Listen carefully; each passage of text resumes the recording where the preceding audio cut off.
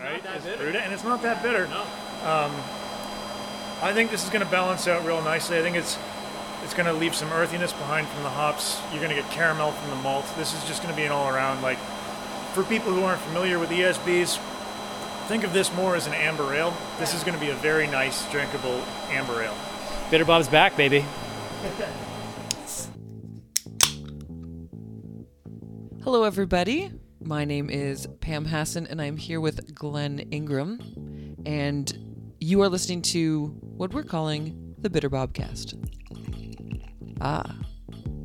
If your mouth just watered listening to that wasn't Foley, that was real.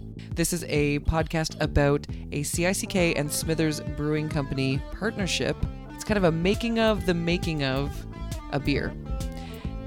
Glenn used to have a brewery called Plan B here in Smithers. Was it Smithers first? Craft brewery? Yeah. Yep. How long ago? Ages. 14 years ago. Yeah. And he brought a recipe for an ESB, which is rare in these here parts. Yes. An extra special bitter is what that stands for. Sure. And he brought his Plan B extra special bitter recipe to Smithers Brewing, master brewer Cam, and together they whipped up a batch of Bitter Bob. Yeah. And it's all part of a CICK thing too, right? Well, yeah, it is a partnership, and so it's going to be kind of a CICK, sort of a CICK branded beer, but it's just a very visual collaboration between these two organizations in the community of Smithers. So, Glenn, when you were working with Cam in the brewery, actually doing the brewing, you also brought along a Zoom recorder. I did. Yep. And the purpose for that, I guess, was posterity, right? Because you brought the Zoom recorder. I did. Okay, yeah. I physically did bring the Zoom recorder, and then later on in the day, a new SD card because we recorded ran out. so much. Yeah. But so it was kind of fun because this podcast is kind of fly on the wall style, where you and Cam were talking during the whole process. So there's lots of background noise. You're gonna hear, grain being milled. Do you mill grain? That's it. Milling it. Mm-hmm. Milling grain. You're going to hear, bottles being popped open. You're going to hear water running. There's just lots of sound. Lots of sounds. Yeah. Brewing sounds. If you're a brewer, some of these sounds will be very familiar to you. And I'm not a brewer, and I had never been present when a beer was being made before, ever. So it was actually it was fun and exciting for me. Yes. For me too. I've done this lots of times, and this was super fun for me too. You also seemed very happy and in your element. I saw you smiling and laughing a lot that day. What do they call it? A sad, skinny white guy gets excited when they are confronted with making beer. So anyway, being that I'm a sad, skinny white guy. We said forlorn. We agreed on forlorn. Fair enough. So let's get right into it. We're gonna go right into the actual. I think we're going to be milling grain right off the top. I think so. Yeah, I think that's where this starts. Okay. Did you actually finish the smoke already? Smoke's done. Smoke's done. Yeah. Well, this would be awesome. So, what do you do when you first show up doing something like this? Well, so I've already saved you a very loud and laborious step. You ground some grain.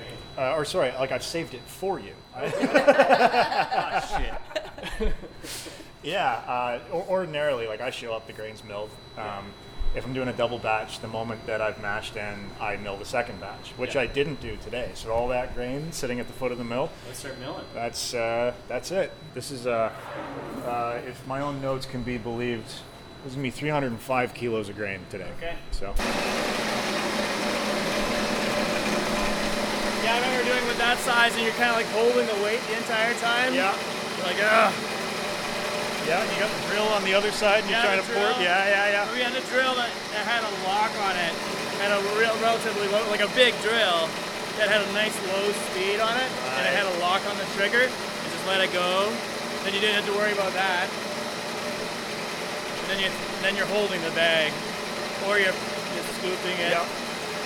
This mill, that's for our pilot system over there. So big system, we do about 1,300 liters at a time. Yeah. That system we do about 130 liters at a time. Yeah. And this mill is hard plumbed into that, so we have to use the little guy. Oh yeah. And it brings you right back to the homebrewing days. Yeah, exactly. Balancing a toad on your shoulder and Yeah, I still have that. I'm going to be doing this batch of this recipe when it warms up a bit. I'm going to probably do, and I'm going to kind of curious to see what it tastes like in the smaller scale. As long as I do it well, and hopefully we'll be able to kind of compare sort of apples to apples a bit. Maybe. Yeah, there are a lot of little nuances about scaling a recipe up, like the hops utilized differently and the efficiency of the grain changes, but by and large, for all intents and purposes in this world, do it. Do it. Let's see what's going out. See if I can do this.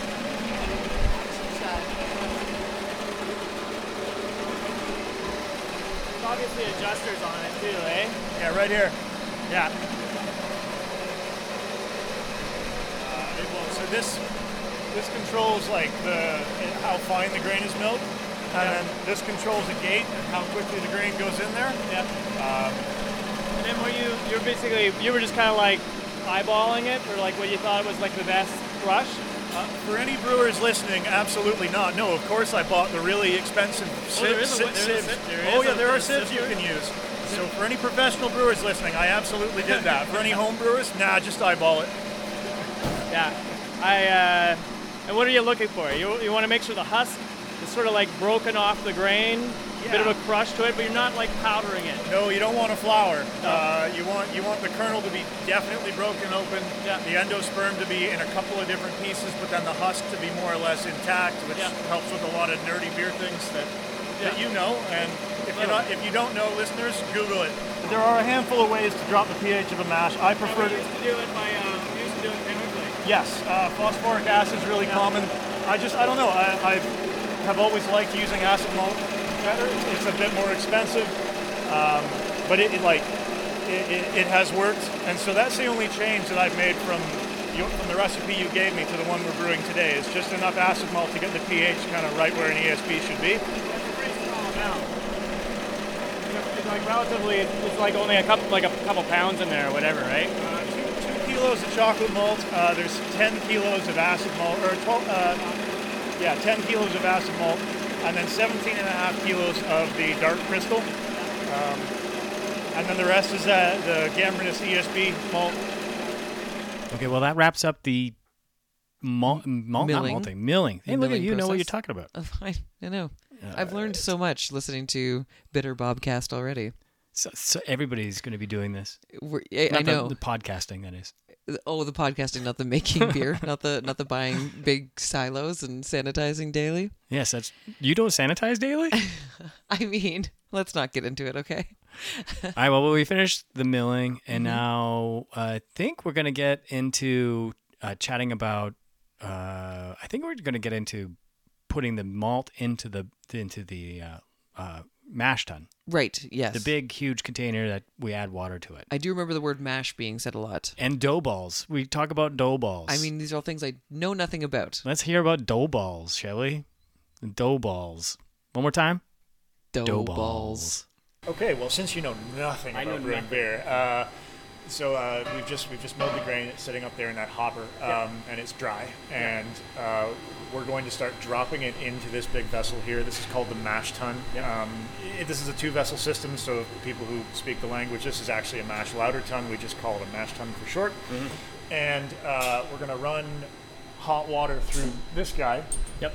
And it's actually going to mix in the air and drop down hydrated into the mash tun already. And what is the benefit of doing that rather than just dumping grain into a big vat of hot water? If you dump pulverized grain into hot water, it will tend to clump together, so it will form what are called dough balls. And so the outside is wet, but if you break open the inside, it's just as dry as if there was no water at all. Yeah. And that locks a bunch of starches together in those dough balls. And the whole point of mashing in brewing is to take those starches and have them cut up by brewing enzymes that are naturally occurring in the barley into sugars. Yeah. On a molecular level, starch is just a big chain of sugars.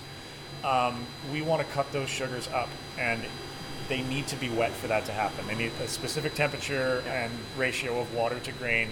We'll let that happen naturally, and we don't want dough balls. And the best way to do that on this kind of scale is to hydrate the grain as it's falling into the mash tun.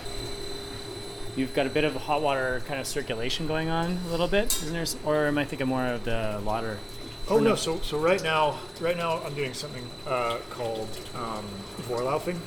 A lot of this is in German because the Germans were the ones who made a lot of these techniques mainstay in beer making. But so I'm pulling very slowly and delicately. Yeah. I'm pulling some of the liquid out of the mash right now, and then just recirculating it on top of the mash. And what that does is right now, this kind of looks and tastes a lot like oatmeal. It's thick, it's opaque, it's starchy, there's not a lot of sweetness to it. Over time, as those starches convert into sugar, and as the mash is being drawn out and then poured back over itself, it starts to act as its own filter. So in between 20 and 60 minutes, it's gonna be very, very sweet. It's gonna be clear. And that's going to ensure that when we go to move the sugary liquid over to the kettle, none of the grain comes with it. The mash acts as its own filter bed. You got to do it carefully, because if you Start disrupting the mash. if you start disrupting the mash, you can get what's called a stuck mash, and that's where the grain has compacted down on itself so much that no liquid can get through it, and that is a nightmare. There are ways to fix it. None of them are great. All of them can affect the finished product and the amount of sugar in the beer and that sort of stuff. So we do our best to avoid a stuck mash. What temperature are you looking for? I would be happy with like 155. I use Fahrenheit. I know we're in Canada, but Fahrenheit's a finer scale. And so it's a little high, but we're still going to get conversion. I'm going for a little bit sweeter. So like Slightly higher temperatures equals more unfermented sugars. That's right. Yep. That's right. As we've said a handful of times now, ESB is all about balance. That's that's why I think I like the beer style so much, is because it shows the mastery of the ability of the brewer to some extent, I think. And so like you said, sometimes you get sort of some grains sneak through that false bottom no matter how hard you try, right? Oh yeah, and right now you can see, right, this is cloudy. It's got visible chunks of grain in it. Yeah. And over the course of the next 45 minutes or so, it'll clear up. It'll clear up. It'll get sweet, and I'll pour you something called a hopscotch. You ever had a hopscotch before? I don't know if I have. I probably have, but just never knew what it was called. Well, there's neither hops nor scotch in it, but it's if you're doing a collaboration brew, it's kind of tradition to try a little bit of the unfermented wort, basically. Yeah, you pull it, and it's gonna be first runnings. None of this last runnings garbage. Sounds like a birch tree, yeah. Okay. And you typically you mix it with whiskey. Oh wow! I thought I saw a whiskey bottle over there. Oh yeah. I thought that. But we got to get it converted first. Right now, it would just be a starchy nightmare mixed with whiskey. So. Yeah. So right now, there's hot water, there's crushed grain, and we're waiting for it to start the process of getting turning the starch into sugars, and that's temperature is what you said is all important. I'm surprised that you actually had the lid open still on the mash tun. The mash tun itself is insulated. So having that open doesn't change the temperature really at all? No, that lid is uninsulated, so really closing it's not going to do very much at all. But also, like, the volume that we're working with here, if you can believe this, we're working with almost 1,000 liters of grain and water goop. The thermal mass on that is such that, like, we're going to lose maybe 2 degrees Fahrenheit throughout the entire process. Not enough to really affect the beer. So what is this called? We got this is clear looking wort. Yeah. And which is surprisingly clear. It's almost like it's run through a filter. I mean, effectively it has been run through a filter. Well, true. It acts as its own filter. The grain filter. Yeah, if you recirculate long enough. Okay. So these are Scotch. These are called Scotch. These are called hopscotches. Hopscotches. And this one contains neither hop nor scotch. It's the first runnings, which is now all the starches have been converted into sugar. Yeah. And so like what we're pulling out of the sample valve is very, very sweet. And you can kind of get an idea of what the malt profile of the beer is going to be. Yep. I do this at home too, where I pour off a little bit of it, and I get a feeling of like, okay, where's my potential going to be here? Yeah. How much alcohol potential am I going to have? Yeah. Also, some of the flavors and the balance. I mean, how malty is it going to be too, to some extent? Because this is all the malt we're adding. We're not adding any more. Yep. It also gives you a general idea of what the color of the beer is going to be. Yeah. The color will change throughout the boil and fermentation, but this gives you kind of a rough guideline of what we're looking at. Okay. And then we go ahead and mix it with hard alcohol because why not? Sure. So this is a hopscotch made with first runnings and Irish whiskey. All right, let's try it. Ooh. Well, that's interesting. It's like a hot toddy if a hot toddy had some personality to it. I like the personality of this hot toddy. I'm sure there are brewers out there who like tailor which spirit they use with like the beer that they're brewing. See, this is a whole. I didn't know this was a tradition. I had to be shown too. I wonder if is it a Scottish thing, you think? I don't know. I mean, it would make sense. The first step of brewing Scotch is effectively making beer. Yeah. That is to say, like barley, converting the starches and malted barley into sugar. So, like, it would make sense. They would have a lot of whiskey around already, and it would make sense that would be like a natural thing that they do. Don't know the history of it. I'll look into it. I'm gonna Google that one. It's cool. Yeah. Have you been to the Parallel 49? Have you ever visited there? Oh, a handful of times, yeah. Yeah. Have you seen their fruit infuser? The Randall. The Randall. Yeah, the tower where they cram it full of nectarines and peaches, and then they push the beer through that just before it goes into your glass. Yeah. That was the first time I ever seen that before.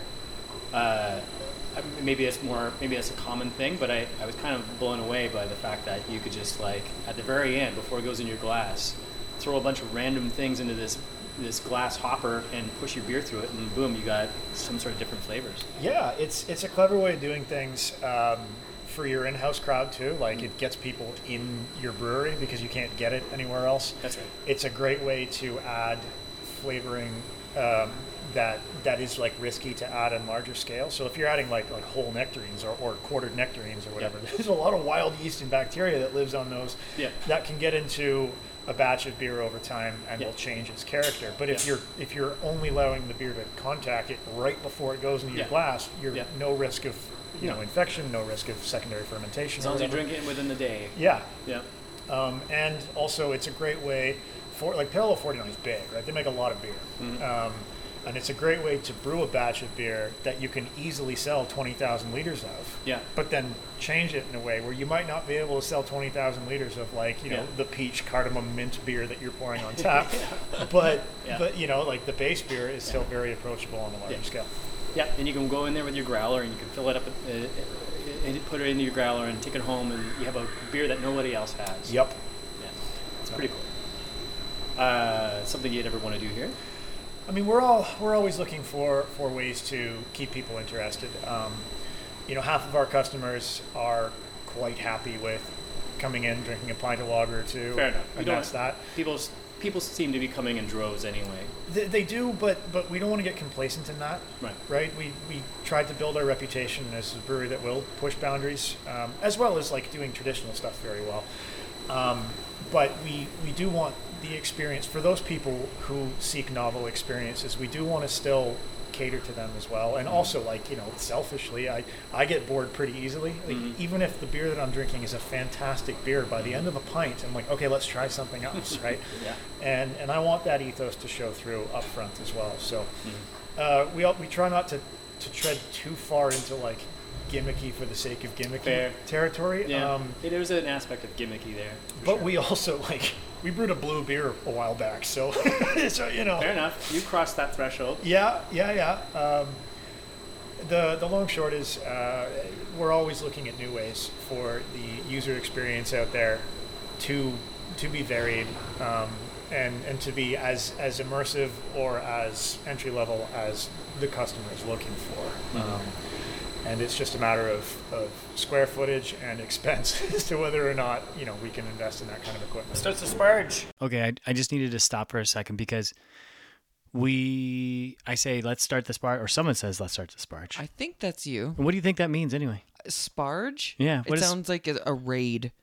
Like, I think that means that you're going to, invade a peaceful community otherwise. Yeah. That's what it sounds like to me. Russia said, let's start the sparge. I believe it is. And the Ukraine was like, oh my God. Okay. Not us. All right, fine. It got dark. It's politics. Quick. Yeah. It got forlorn. Forlorn. Okay, so the sparge is when you're taking the mash, the water from the mash that we just had finished drinking, this scotch thingy, whatever. Hopscotch. That kind of blew me away. I'd never done that before. I also tried it and it was delicious. And it was also drinking before noon, but it was delightful. Didn't do that. I don't do that often. But the sparge is when you're taking the water and you're putting it into the boil kettle, and it takes a long time. You're basically rinsing the grains, and then all of a sudden we start talking about a nice boil here. You'll hear us talking about a boil. So we're skipping a big chunk there, but about an hour almost, where we're taking this hot water and rinsing the grains and putting that water directly into a boil, or not a lauter tun, but a boil kettle. So that's what I just want to make sure you knew that. Thank you. Yeah. Also, because you saw that dazed look on my face. Well, I see that a lot, but yeah, I just wanted. I was trying to do what I could to try to clear that up. Mm-hmm. Okay. Here we go. This is we're going into a boil now. We're getting towards the last part of the process. Yep. Okay. Oh, look at that boil. Yeah, we got a nice rolling boil. Yeah. And so we are going to add the bittering addition of hops. Hops will add more bitterness the longer they are boiled, up to, of course, there is a ceiling. Yeah. And less flavor. So if you've ever had a beer that's like, it's got a bitter finish, but it doesn't taste particularly hoppy, and that's to say like citrusy or floral or fruity or whatever, sure. That comes from the hops that are added near the beginning of the boil. Yeah. If you've ever had a beer that's got a lot of those citrusy or floral or fruity flavors in it, that comes from hops added right near the end of the boil or in the dry hopping process after fermentation. Sure. Interestingly enough, if hops aren't boiled for very long or they're not boiled at all, they actually don't add a ton of bitterness. So you can have a hoppy beer that's not bitter. You can have a bitter beer that's not hoppy. You can have a bitter beer that is hoppy. But what by and large consumers will do is they'll conflate bitter and hoppy together. And they'll say, oh, I don't like hoppy beers. And then I'll give them our hoppiest beer, which is often like not that bitter. And they're like, oh, this is good. This isn't hoppy at all. And you're like, yes, it is. It's just, it's not bitter. Right. So that, this is an ongoing part of educating people into craft beers, especially if they had an IPA back in like the late aughts or the early 2010s when there was very much like an arms race going of who could brew the most bitter beer. And some of the IPAs that were coming out in that era sort of tasted like grapefruit pith and cigarette butts, right? Mm-hmm. Like it's very, very bitter for the sake of bitter. And that's turned a lot of people off IPAs who today might like the stuff that brewers are doing. The IBU and bitterness arms race is largely over, and now people are more concerned with hop flavor rather than hop bitterness. And so there's a lot of people who had their experience kind of tainted at the wrong time in the craft beer world, who by and large might like some of the IPAs that are coming out today and just are afraid to try them. So I've been asked to pitch some hops. Magnum. We got some Magnum hops here, and here we go. Right? And that is that. We now have some very nice smelling hops in it. This is when things start to smell really good. This is when it starts to get, if you like the smell of hops, and I do, for obvious reasons, this is where it starts just being more than like a sugary green tea that you've made. And it starts to... Now it becomes something bigger and better. Absolutely. I see a green froth on the top. A boiling brown liquid. This is going to be good. Yep. Smells good. Our timer going. 59 minutes. We're in. We're on. Starting now. Bucket lives up here. Okay. All right. Well, that's our first hop addition. Some beers require a pile of different hop additions. Although I've talked to you about this before. You don't necessarily believe in like these incremental introductions of hops. Okay, here we go. So here is a whole thing. I think I counted how many minutes we're going to go on here. It's going on for 5, maybe more minutes of us just talking about flavoring of beer using hops. And then we talk about some crazy thing called biotransformation. But I thought we should really keep it in this recording. Okay. Because I feel like that's a really important process. Like when we're tasting, here I go. I'm just going to add to the minutes of how beer tastes the way it tastes. No, so let's just like let's you're just excited. Like yeah, you're excited. It's nerdy. And I think you mentioned at the top as a disclaimer about the nerdiness, and this whole darn thing is about nerdiness. But I just felt like this is so nerdy that I needed one more warning, just one more warning. So here we go. How beer is flavored with hops and something called biotransformation, which is new to me. All right, here we go. No, that's by and large kind of the way that IPAs and pale ales used to be brewed. Comes from European traditions, like a Czech Pilsner, for example, like one of the hoppier styles of lager out there. It tends to have multiple additions. British pale ales, like the one that we're brewing today, tended to have multiple additions. The philosophy on adding hops to beer has changed pretty significantly in the last, say, 20 years of brewing beer. Especially if we're trying to really emphasize the flavor and downplay the bitterness. The longer you boil hops, the less flavor they have. That's right. So you don't boil the hops at all. Right. There are beers, like really, really hoppy beers, including the ones that like our India Session Ale, for example, our hazy IPA. It is a Whirlpool edition. For those of you that don't speak beer, that's the wort is still hot, but it's no longer boiling, and a dry hop, and that's it. Whirlpool dry hop. You pull out all the bitterness you need to balance that beer, and you pull out a ton more flavor than if you're adding it at 60, 20. So there are no other characteristics of a hop other than bitter and the flavor of it not being boiled. Is there anything in between? Like, I mean, if you're adding hop additions at 60 minutes, you don't get a different flavor at 40 minutes and 30 minutes and 20 minutes?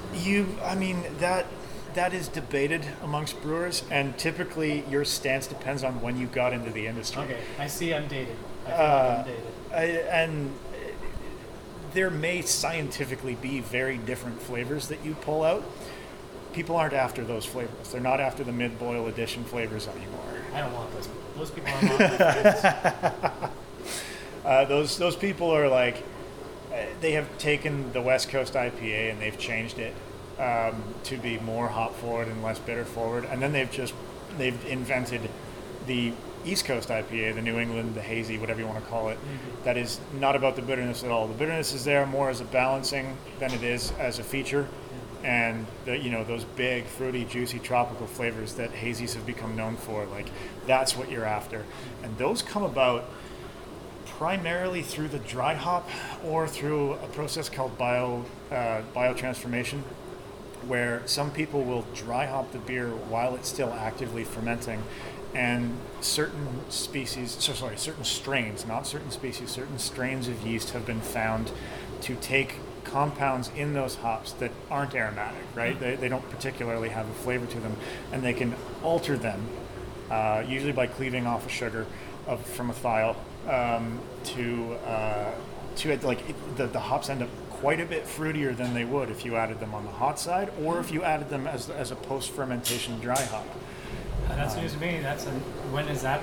That must be new. People started messing around with dry hops the same way that they started messing around with hot side additions. Well, instead of we put hops in on the hot side at like the 60 minute, the 30, the 20, the 15, the 10 in the Whirlpool. Yeah. Then we let the beer ferment out and we dry hop it right at the end. Yeah. Somebody's like, why aren't we incrementally dry hopping as well? Right? Yeah. Dry hop a bit at 2 days, at 4 days, at 6 days after fermentation, and then after after fermentation, but a few days later from the original dry hop. And, through a period of just experimentation, trial and error, they found that there is a noticeable difference, not only in the amount of hop flavor, but the type of hop flavor if you do your first dry hop charge during active fermentation, but only, or at least it was certain strains of yeast would give you a much different, profile than the hops that you added, and other ones wouldn't. And so we looked into it. That is to say, microbiologists look into it. We microbiologists. Yeah. And the results were like, oh yeah, some yeast can actually take these compounds that are not aromatic and they metabolize them in a way where the byproducts are aromatic and they're pleasantly aromatic. And that's called biotransformation. So that, like, call it the last 10 years that has become something that all craft brewers worth their salt are aware of. Whether or not you're taking advantage of that depends on your philosophy of making beer. I've done biotransformed beer. I've done non-biotransformed beer. By and large, our IPAs are not biotransformed. It is a single dry hop after fermentation is done. And there's something to it. There's absolutely something to it. I just don't find it benefits our beers to be worth the extra step. But there is probably some professional brewer listening to this losing their mind that I myself am dated and I need to get with the times. All right, okay. So our bittering hops have been in there for nearing almost an hour. Oh, I'm picking up some. We were just debating if this should be British style hops, but we're putting on the original recipe. We'll lamb it. Ready to go? Yep. We're good. There all right. it is. There's our final hop addition. So these are only going to be at boiling temperatures for about 5 minutes, which means they're not going to contribute a ton of bitterness, but they will contribute a ton of flavor. Right. And then we're gonna after 5 minutes we're gonna shut the kettle off and give it a whirlpool, which just means get the beer spinning real fast, and all of the hop solids we've just added are gonna collect in the middle. It's important that happens for a bunch of beer nerd reasons I won't bore you with. And then after the whirlpool, which takes about 20 minutes, we transfer it into a fermenter, pitch our yeast, and that's the brew day. It seems so easy. This is the easiest thing in the world. We're now doing a transfer from our lauter tun. Boil kettle. Sorry, I'm getting mixed up now. Boil kettle into our fermenter. Ooh. Yeah. And cooling it off at the same time as it's happening, which is kind of amazing. Yeah. It's going from just below boiling temperatures to right about room temperature in a matter of seconds through that heat exchanging box. We're doing that with water. Cold water goes in one side, hot grain tea goes in the other. They never touch, but they exchange heat. Hot water comes out, we recapture it in our big hot water tank. Cold, it's not beer yet, but I'm going to say beer for argument's sake. Cold beer comes out the other side, and it goes into that tank right over there. Oh, wow. And then how long does it ferment for? Fermentation ideally is only going to last 5 or 6 days, but then there's additional conditioning that has to happen after that. Long and short is this beer will be ready in 3 weeks. So right now I am adding the yeast, and that's what's actually going to turn the sugary, hoppy grain tea that we've brewed into beer.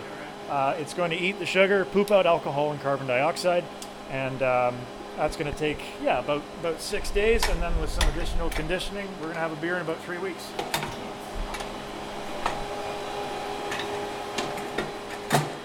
Did you catch that he said poop? I did hear him say poop, yeah. Do you know that's where we're drinking yeast poop? Yeast poop? Yeah, yeast poop. Delicious. It's like a single-celled organism, and it poops out alcohol and carbon dioxide. So, but you're okay with that?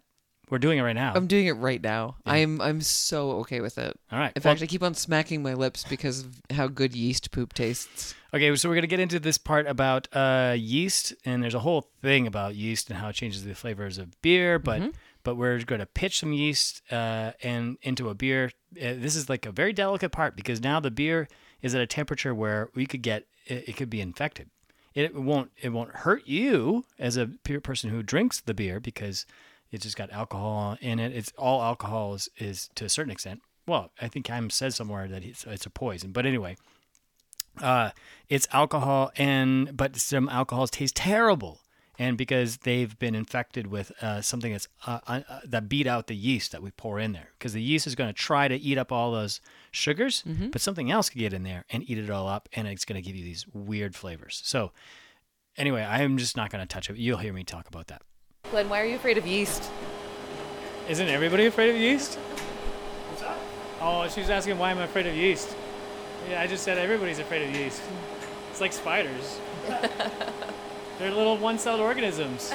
Yeah. They can mutate. That ain't. Take over. I think they're one step away. one brewer is going to come up with a yeast that's going to take over the world. You just watch. Mark my words. Did you see that episode of Love, Death, and Robots where the yogurt takes over the world? Yes. It's so good. Well, I mean, yeast is a fungus, and then like The Last of Us is a series about fungus taking over the world, right? So. That's true. Okay. Next, we have to measure how much sugar is actually in this beer. Right. So we can like roughly guess how much of it's going to get turned into alcohol. Do you have a hydrometer? I do. I got to pull a sample out of here, and then we're gonna measure it over there. Okay. This is so fun. I've never seen this happen before. Ever. Like, it's all brand new for me.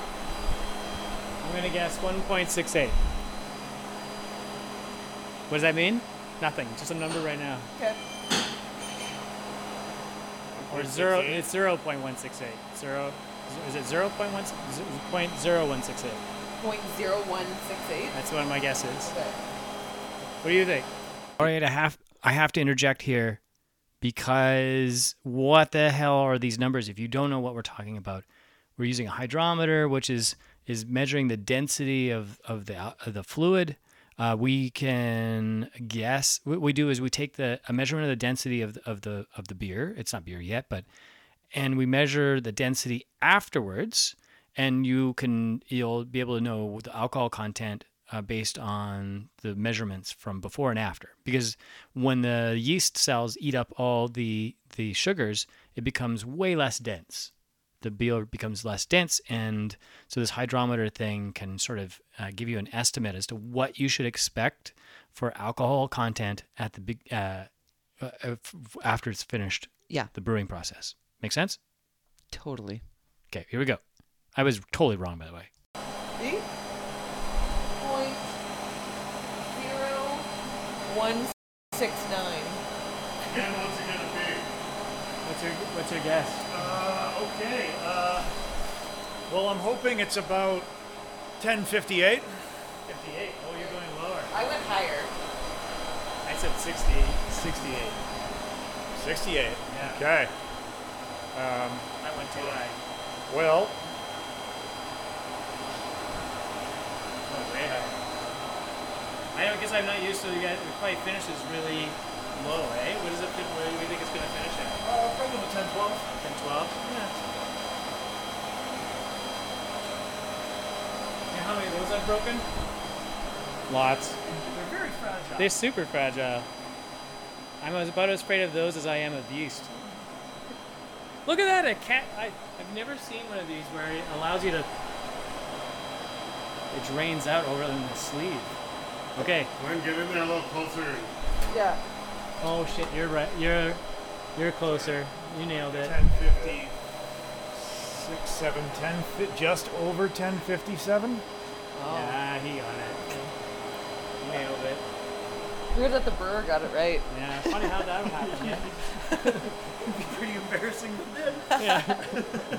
Cut that. 4,000. Give me that SD card. Yeah, so 1055 is that line up there that says 55. And we're going off of the big lines, not the little lines. So 1055, 1056, 1057, and it's just above 1057. So, I mean, I'm going to write it down as 1058 because it makes me feel better about myself. But Oh, he's good. I know. Look at that, eh? Yeah. Somebody who knows what he's doing. Do you mind if I try a little of this? oh, please do. I'll be right back.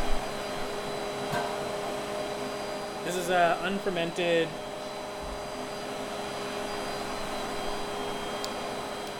And it gives you an idea, in theory, what you should expect. So it's unfermented beer or wort. It's finished in the brewing process, but it's not really beer yet. Because that hasn't fermented?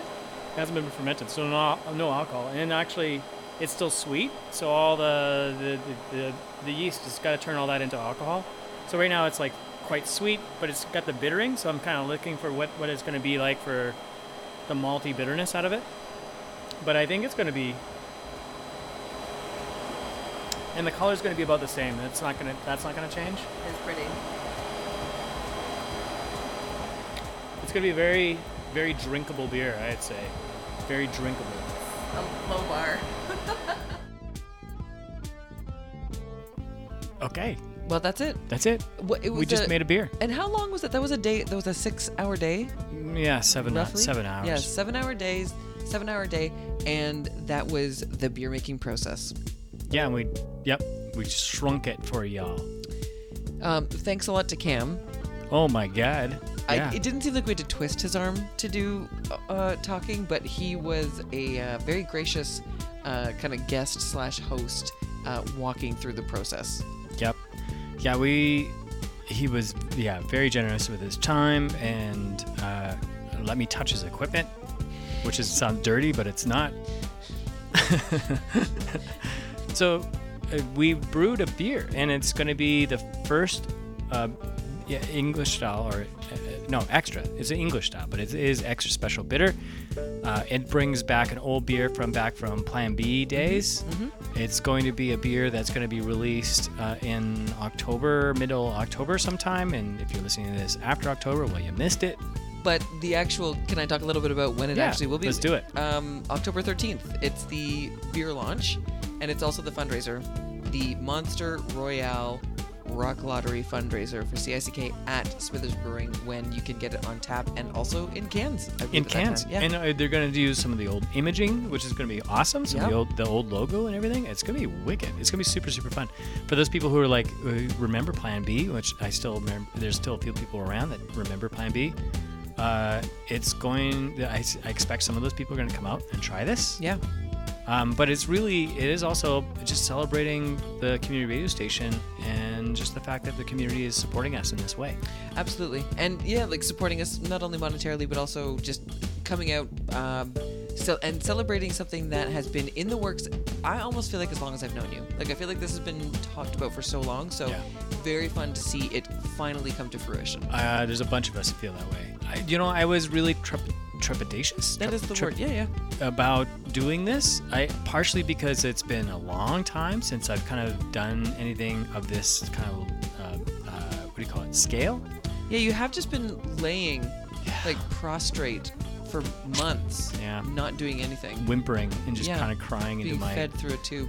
Yeah. Beer through a tube. You were eating food, but you demanded all your beer be brought to you. I did. But here I finally got off my duff. We had to pedal your legs like a kid to get you to fart.